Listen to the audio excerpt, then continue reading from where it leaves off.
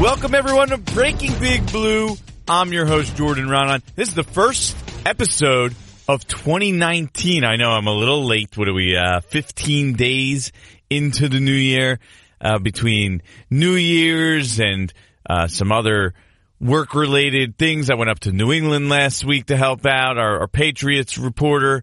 So I'm getting to you a little late, right? I get it. You can hold that against me. It's my fault. Say, come on, Jordan. Your New Year's resolution should be 2019, the podcast, Breaking Big Blue, every week.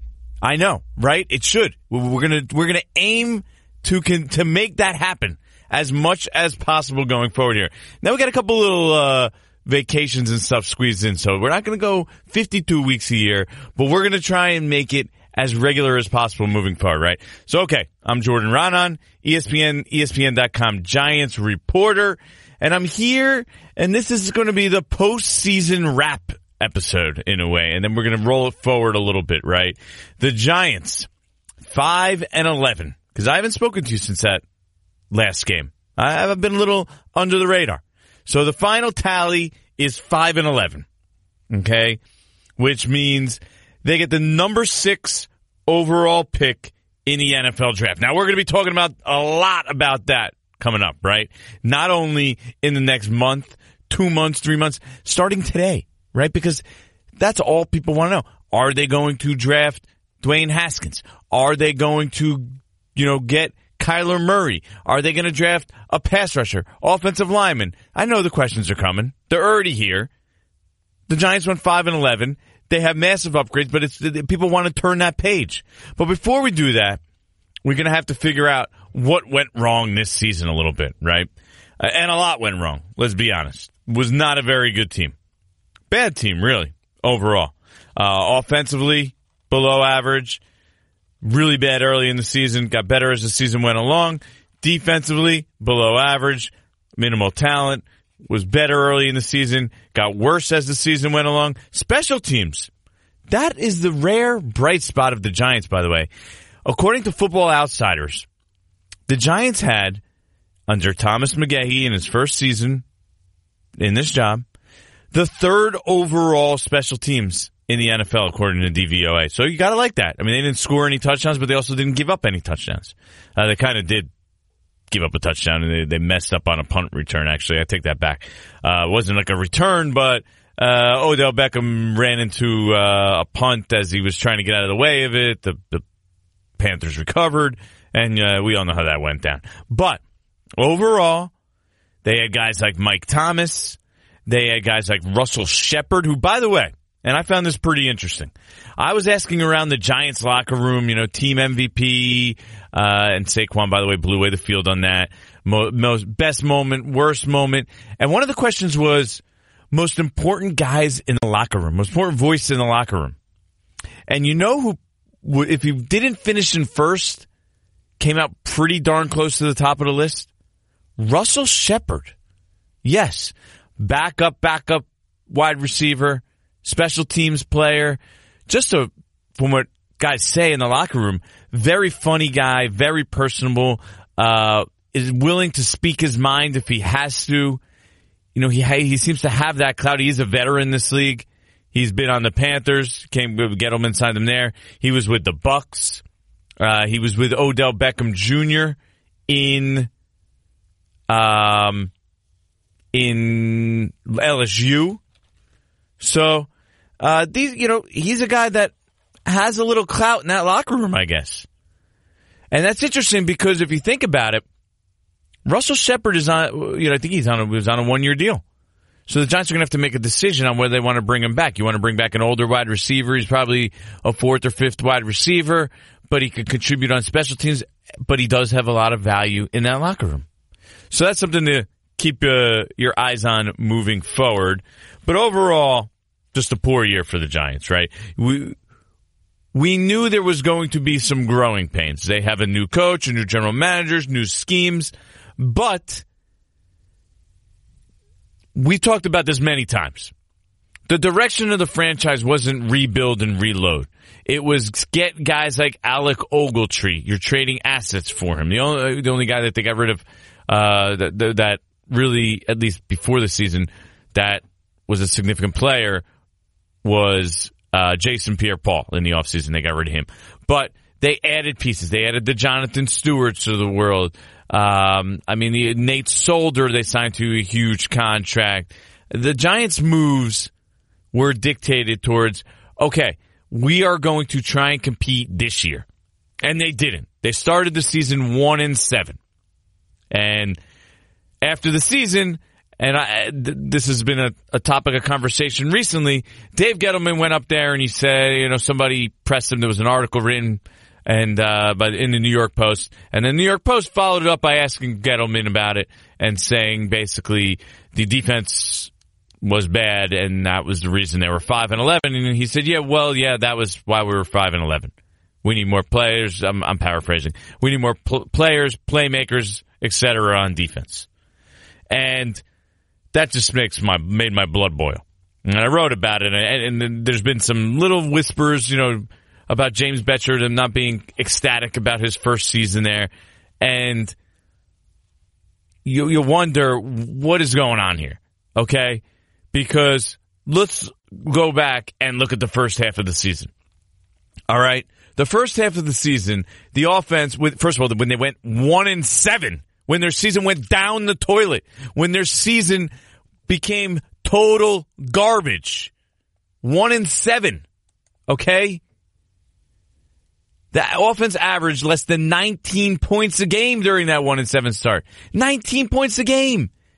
And by the way, this is a season where there's a record number of points being scored left and right.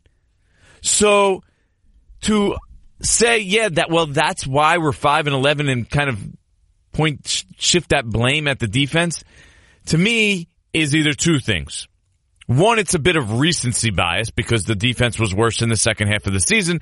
They traded 2 starters and they blew some games down the stretch, right? They allowed some late scores to the Colts and the Cowboys specifically in the final 2 weeks, and it left a bad taste in their mouth. So recency bias could be one reason. The other reason is that they got to protect the quarterback, right? Because this organization has walked on eggshells now for years, right? And we have to be very careful what we say. So we're not going to say that the offense and the quarterback played terribly in the first half of the season. No. Right? They're going to say that, the defense, right. The reason we were bad was because the defense. We overhauled our roster, right, this offseason. We only have X number of returning players. But the reality is, okay, and you want to say, and then they sat there and they said, we improved, we're a better team, look at our culture. And sure, their culture, I get it, and I agree on this end. I think it's better. I think they're moving in the right direction in that regard. The point about overhauling the roster and being a better team. Look, the Giants went 3-13 the previous year. We're garbage. Terrible. Right? Just a terrible team. Odell was hurt. Shepard was in and out of the lineup. They had nobody left. Basically all over the field. They had no running back. This year, they won 2 more games. But they basically added Saquon Barkley and Odell Beckham to that roster. So it's not an excuse. It's not like, they're definitely a better team. They won 2 more games. First of all, 5-11 is bad. Okay? And to do it by adding those 2 guys and still not being better, and to have to walk around the quarterback go look at the first half of the season. They scored 15 points in a loss to the Jaguars. The defense, by the way, gave up 13 because Eli Manning threw a pick 6 in that one. So really, the defense allowed 13 points in that game. Next week, the Giants allowed 20 to the Cowboys. Never really in the game. They score a touchdown late to make it even 20-13, but that game wasn't even close. The defense, while they didn't allow a lot of points, they were never in the game at all because the offense did nothing. Week 3, offense played well. They won a game. They scored 27 points. Okay, defense was okay. A little up and down, especially late. They were wearing down, which became a common theme in the season. Week 4, Giants defense held tight against the Saints, 12 points in the first half. They're still losing at halftime. They start wearing down as the game went along. Giants offense did very little, and they let up a couple late scores. They lose 33-18. Not a good effort by the defense. Next week, another bad all-around effort from everybody. The offense wakes up in the second half. They lose to a heartbreaker to Carolina. The defense doesn't hold up their end of the deal late in that game, and they get blown out in a terrible game against the Eagles. Then in week 7, they go to Atlanta. They let up 23 to Atlanta, and it's only the final score ends up at 20. And that's not terrible because Monday night Atlanta, by the way, their defense was decimated. Nobody left Atlanta. Bad defensive team this year. The Giants score 20, and that's with a touchdown with 1 second left. Okay, so they lose 23-20. Defense keeps them in that game.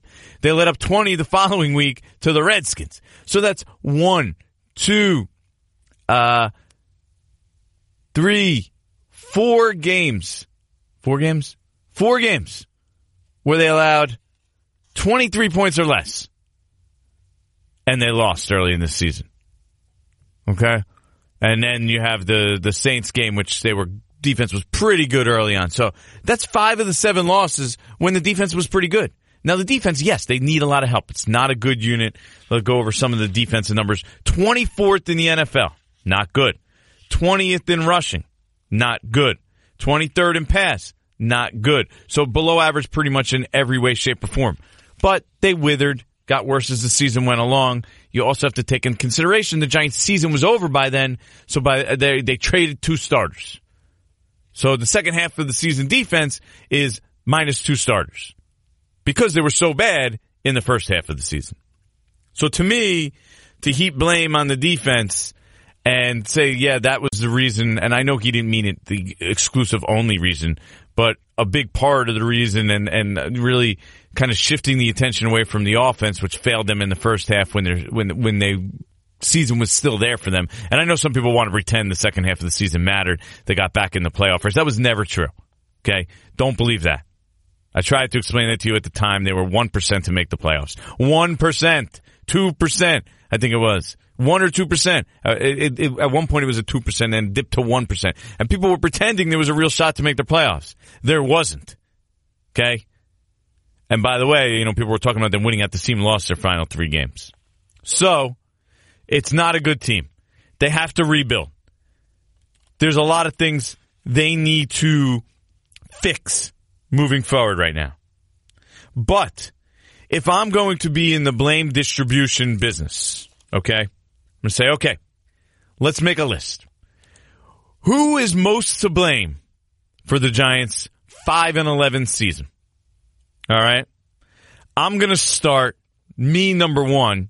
And this is my point before. I'm going to go with the offense, right? And if I have to break it down, there's 3 parts of that, okay? It's in no order right now. I'm going to put them in order in a second. Eli Manning, the offensive line, and Dave Gettleman, right? Just overall because of talent. Still don't think they're a great unit. They misjudged several positions. They misjudged several free agents. The Jonathan Stewart, they could have gotten better use of their money.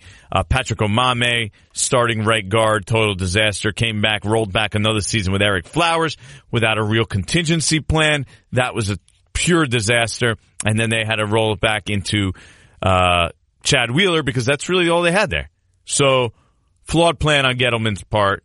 But if I'm going to assign blame, and I know everybody gets an uproar, but I have to start with the quarterback.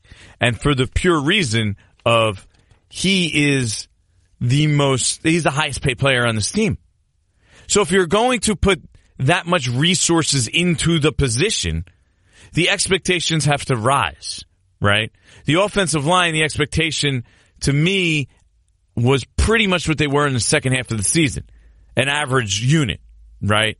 So the fact that they started bad and were bad for most of the first half of the season, which obviously affected the quarterback and limits his ability to produce, yes, that all rolls into one. But when you pay the quarterback $20+ million a year and he's the top paid player on the team, you're going to need that guy to play to a higher level. So if I'm going to assess blame, I'd probably go Eli offensive line, Gettleman defense, sort of as my top 4. I'm not going to crush Pat Shurmur. I mean, I wasn't ecstatic about some of the moves he made. In-game moves, I think, were questionable.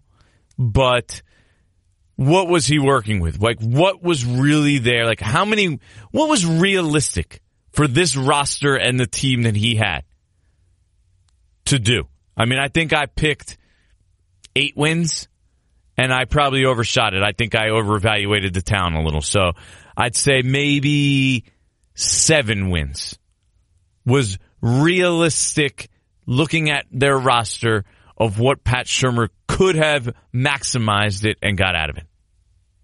About 7 wins. So is 5 horrible in his first year as coach? He's learning on the fly a little bit too. He's learning some of the pieces he had, and you saw he adjusted as the season went along. They kind of adjusted their philosophy, and there you go. And all of a sudden, they're relying a little more heavily on the running game, and the passing game becomes secondary, and he becomes a passenger. That's the way I like to say it. So Eli becomes a passenger instead of really the conductor. And now this is the decision the Giants have to make going forward. How are they going to align and formulate this team? Because here's what you have on the roster.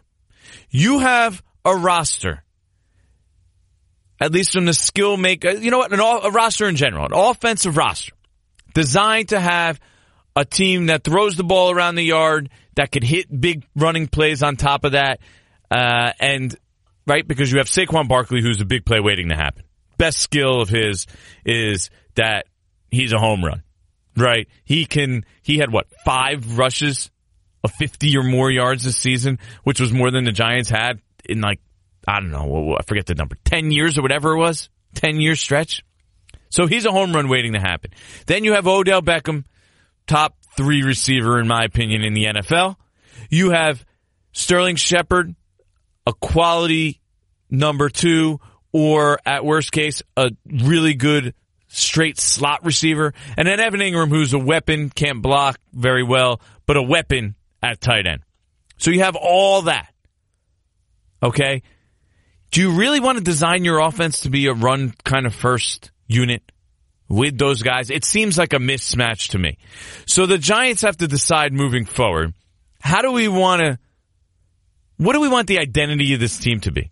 What do we want the personnel to indicate? Like, do they really want an offensive line of Jamon Browns? And I don't say this to demean Jamon Brown at all. I think he's pretty good against the run, not very good against the pass. Really one of those road grader type guys. Okay? Do you really want to have your offensive line like that and then have these kind of weapons? Like, or you know what I mean? There needs to be some symmetry with this team. Like, the offensive line, you ideally want guys that could do both. Okay? You want guys that could pass protect and run block. But you're not going to have 5 perfect guys. So you're going to have to lean towards a preference. So to have a power running offensive line, which it really seems like they do, right? Because Jamon Brown, if he comes back, he's a power, right guard, road grader. John Jalapeno, bigger, run grading center. Will Hernandez, best skill against the run.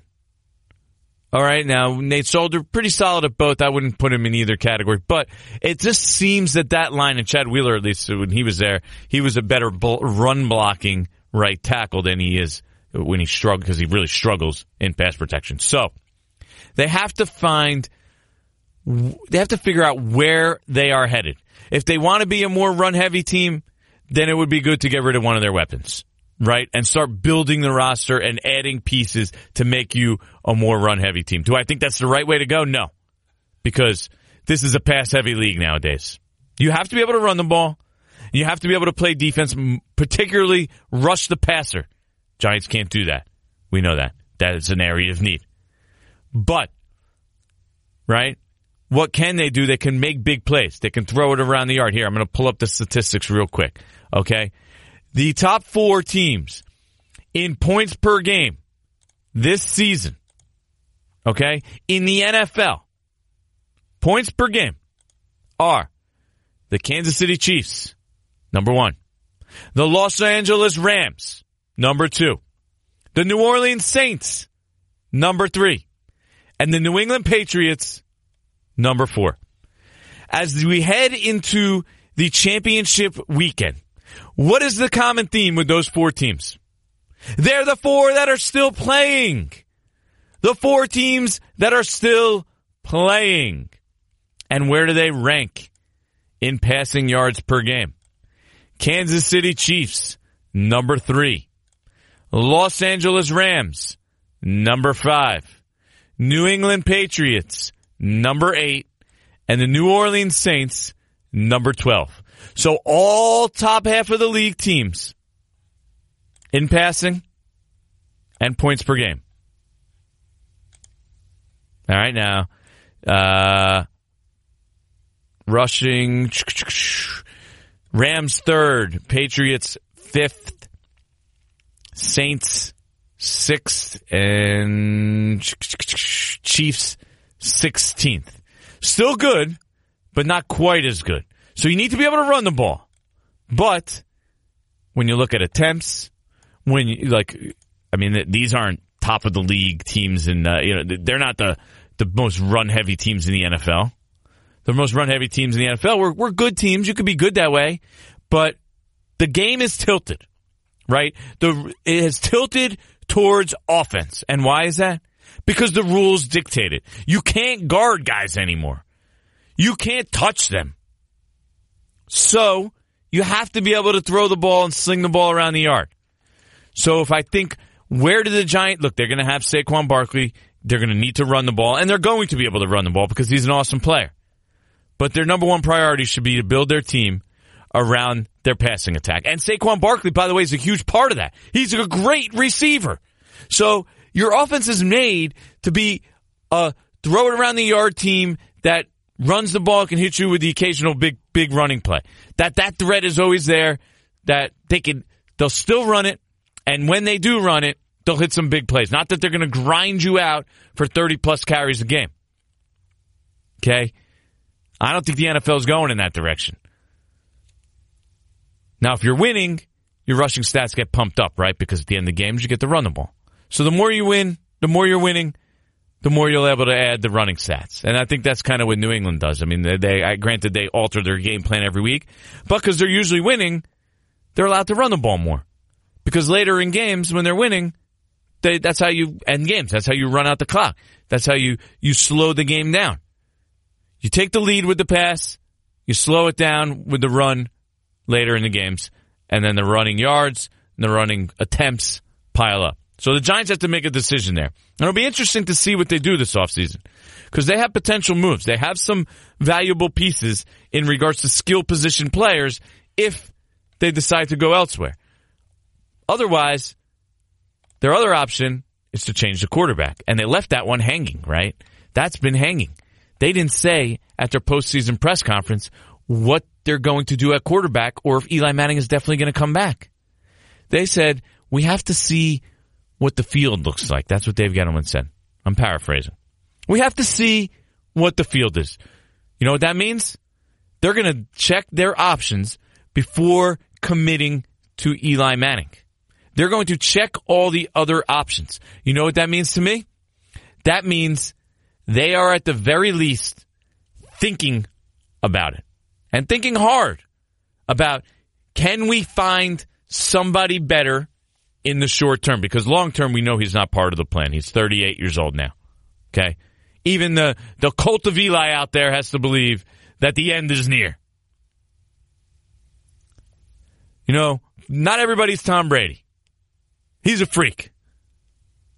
Eli Manning, on the other hand, has slowed down. He's not on as good a team. They're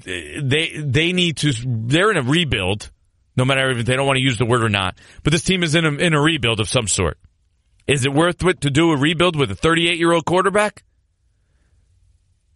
At some point, sooner rather than later, this team needs to get their new quarterback. And with that, on to the next one. Let's transition now to the next segment of the show. my favorite. It's the time where I let all of you ask me your deepest, darkest, most intimate Giants questions in Giants After Dark. All right, question number 1. We got KG at KevGam438. Percent chance you think Eli is back next year at this point in time, right? Well, the Giants are, like I just said, are at the very least considering their options. But there's one thing about this. Let's just say, and I'm making hypotheticals here, let's just say they love Dwayne Haskins. And I think that's the most likely quarterback if you're going to draft really, really, really at the top of the draft to come into play. It would be Haskins, okay? Whether it would be 6 or probably even higher. They probably have to move up to get him. If they love Dwayne Haskins and they say that's the guy we need to get, and we're going to do anything in our powers to get this guy, they cannot guarantee that at this point in time or anytime real soon, really, because they would have to trade up to get that guy. So they have to make a decision on Eli before then. Free agency is, remember, 6 weeks before the draft. So you have to make this decision before free agency. First of all, the Giants have until the 5th day of the league year, so mid-March, to have a $5 million bonus on Eli. Okay? So they kind of have to make that decision now, right, between now and the beginning of March. And they're going to. Okay? Because here's the deal. The Giants are not going to bring back Eli Manning. Okay? And then draft his successor. And then cut him later on and leave him hanging. Because that will make the team and everybody look bad. So they can't do that. So they have to make their decision soon. And there's no guarantee even with guys in free agency. Who said Nick Foles wants to go to the Giants? Who says Teddy Bridgewater wants to play for the Giants? What if somebody's going to offer them a big long-term deal? More than the Giants want to offer. So, to me, the Giants are going to look at their options and say, okay, we could always draft our guy. We might still get our Dwayne Haskins, our Kyler Murray, our Daniel Jones, whoever it may be that they like. But we could bring Eli Manning back. They'll do it probably at a lower price. And then we could still draft our guy later and have him sit a year, sit 4 games, sit 6 games. Or if he beats Eli in the preseason, he beats him out. Tough break. So, to me, more likely he comes back at this point than he doesn't. So I'm at about 65%. I'm going to write this down because I every few weeks I keep changing a little bit. We've pretty much been waffling around the 40 to 65% mark for the last 2 months. And the fact that he was at 40 when he was at the lowest, had the little resurgence. Now he's been up to 65. I'm sitting there at 65%. Mid-January. Write it down. Okay? Write it down. 65%, mid-January. Eli Manning returns. That's Jordan Raanin's percentage right now. All right. Number 2. All right. Drufus says, with Kyler Murray declaring for the draft, do the Giants take him at number 6 or try to strengthen the O-line, D-line, and go after QB later in the draft? Well, let's eliminate this one right away, okay? They cannot take a quarterback later in the draft again. Stop wasting your time. The likelihood you get a starter later in the draft is so slim. This team needs a quarterback. You can't take a quarterback later in the draft and pray for the 1% chance, the inside straight, backdoor flush, whatever you want to call it, that they hit it. You can't play those odds. That's why prime premium draft picks are valuable, because they increase your chances of hitting. Your chances of hitting on a quarterback aren't even that high in the first round. You don't want to decrease them. They need to find their future quarterback in the draft. That's how it's done in the NFL 90% of the time. Even signing Nick Foles and Teddy Bridgewater, those kind of moves long-term, in general, on a grand scale, with a lot of data to back it up don't pan out into turning your team into Super Bowl winners. Long-term sustained success. Most of the long-term sustained success in this league comes from internal draftees of quarterbacks, and most of them in the first round. So that's where the Giants need to go to get their quarterback. So whether it's Kyler Murray, whether it's Daniel Jones, whether it's anybody, or I don't know, Drew Luck, who I don't even think would go anywhere near this range, whatever. That's it. All right. Matt Licari at Matthew Licari says, in your opinion, what are the top 3 biggest offseason needs for the Giants? All right. Now, we just talked about it.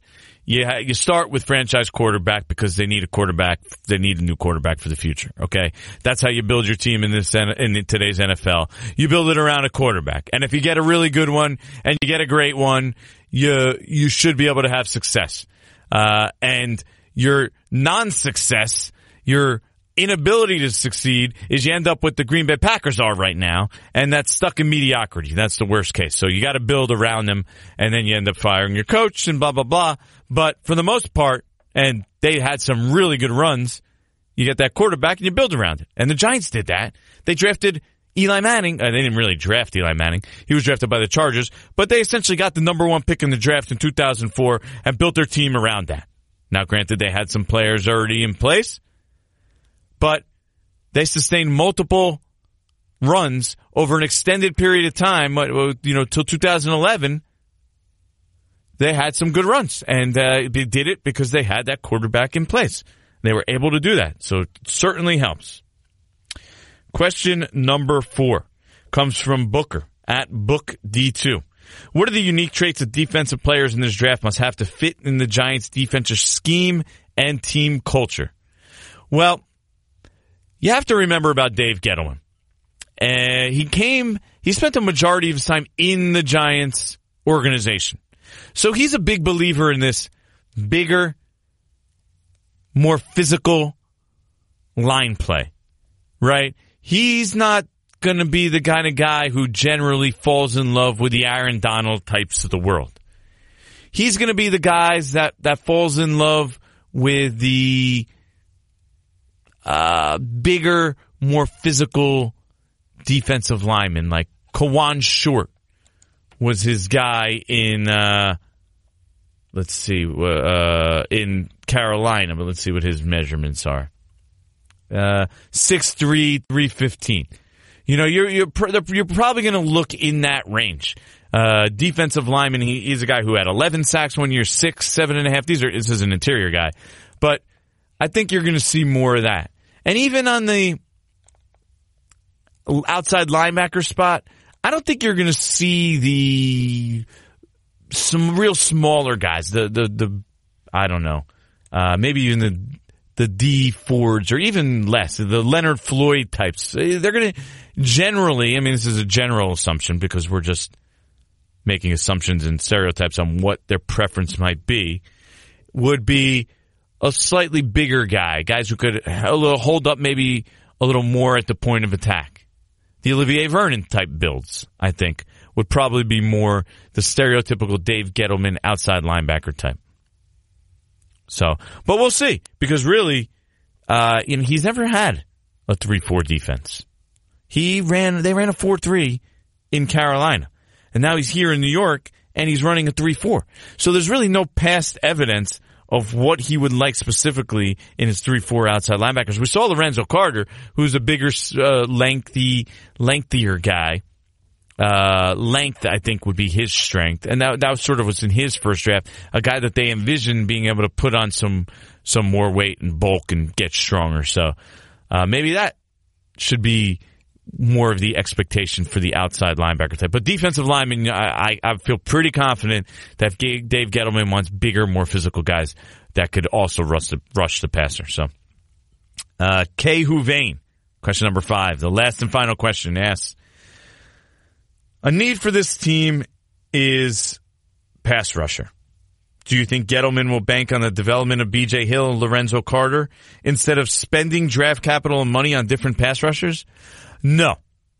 I think Lorenzo Carter and B.J. Hill are going to be part of a group that is heavily invested in the draft and free agency. The Giants are going to attack this offseason and add to that interior, especially the pass rush.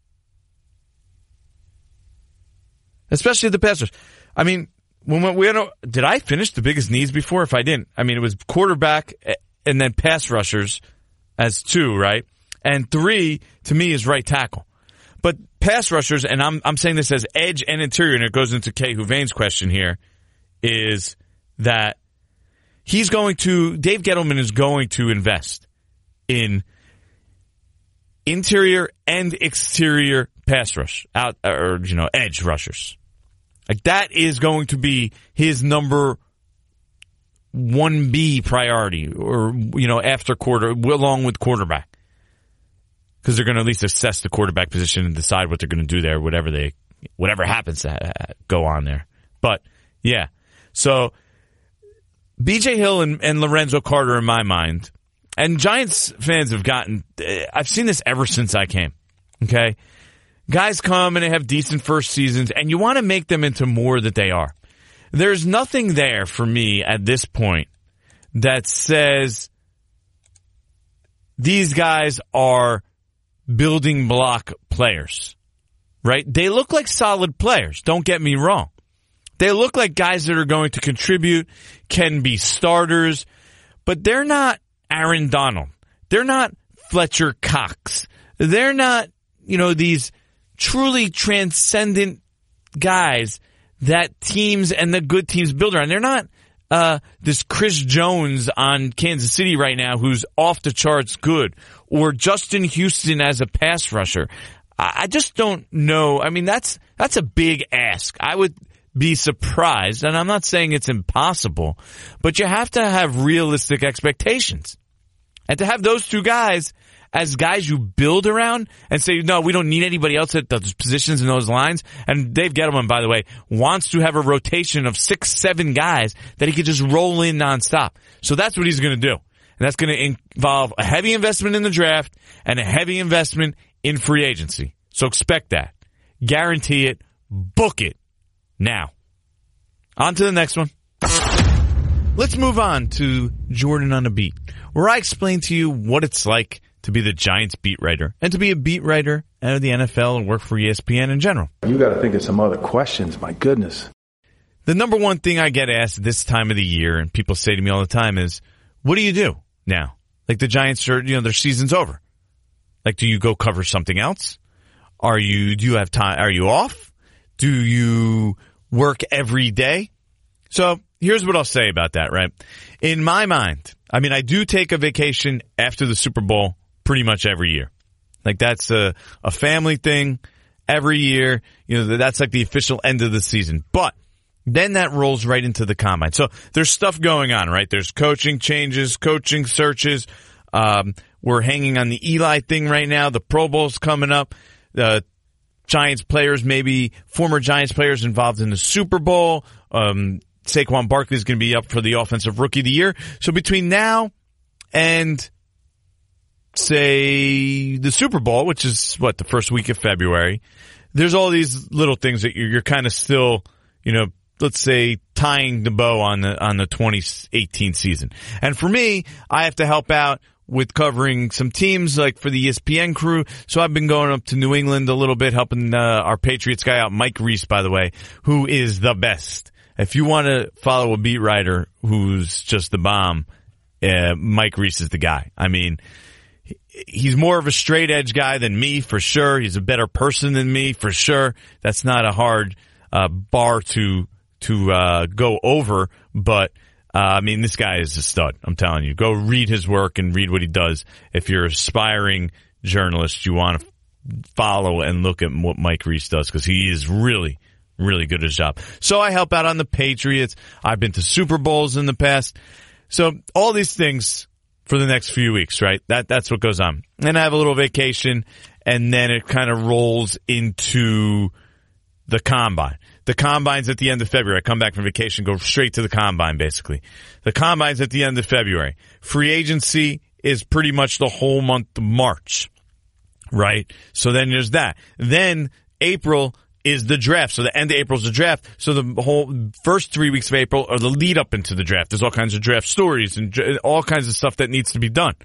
So now we're into April. May, June are OTAs, rookie mini camp, all these other things. And then that leaves you July.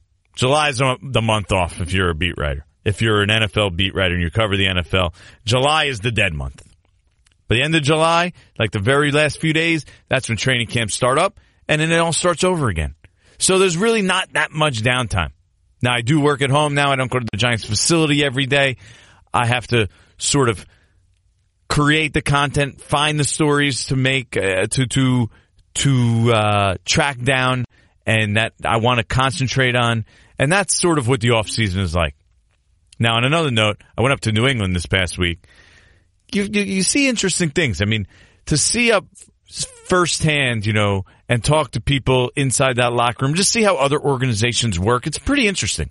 And even things like Rob Gronkowski, Gronk. You stand there in a press conference, or you stand next to Gronk in the locker room, and you look at him, and it's different when you see people on TV and you see them in person. And I thought the same with Eli Manning when I first saw him.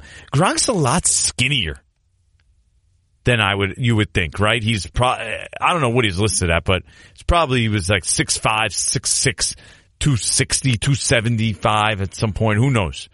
But he looks pretty skinny. I don't know what he probably weighs right now. But to me, he looks like he's in the 6'5", 245 range.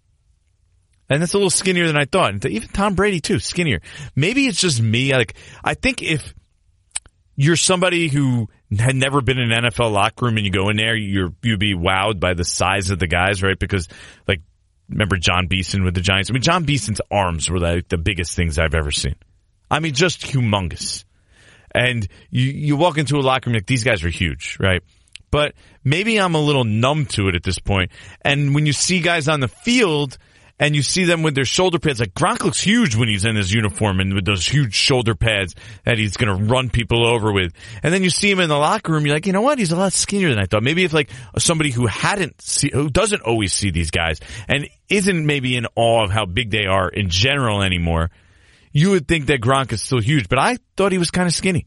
And ditto Tom Brady. Tom Brady's skinnier than I thought. Maybe he just looks skinnier without his pads on. Or thinner. Or leaner. Maybe they're just taller than I thought. They're both pretty tall, which makes them look lean. So, well, that's the end of this episode of Breaking Big Blue. I'm your host, Jordan Ron, on ESPN, ESPN.com Giants Reporter. Remember, go to iTunes, go to the podcast, give us good ratings. It helps us out. We need good ratings. We need to go up. We got to take this podcast to the new level. So I want all your feedback on everything. What can we do better? What can we add? I'm going to try and do more interviews, and not just normal interviews. I want to take them in a different direction this offseason. So we're going to do more player interviews, more maybe outside the box guys that I can get on the show.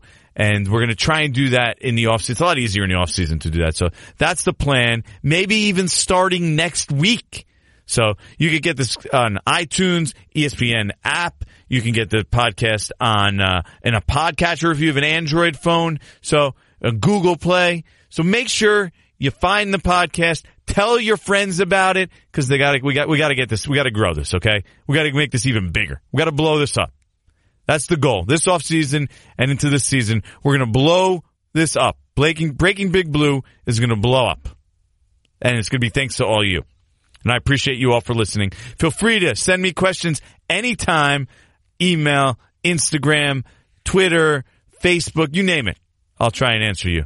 Till then, see you next time.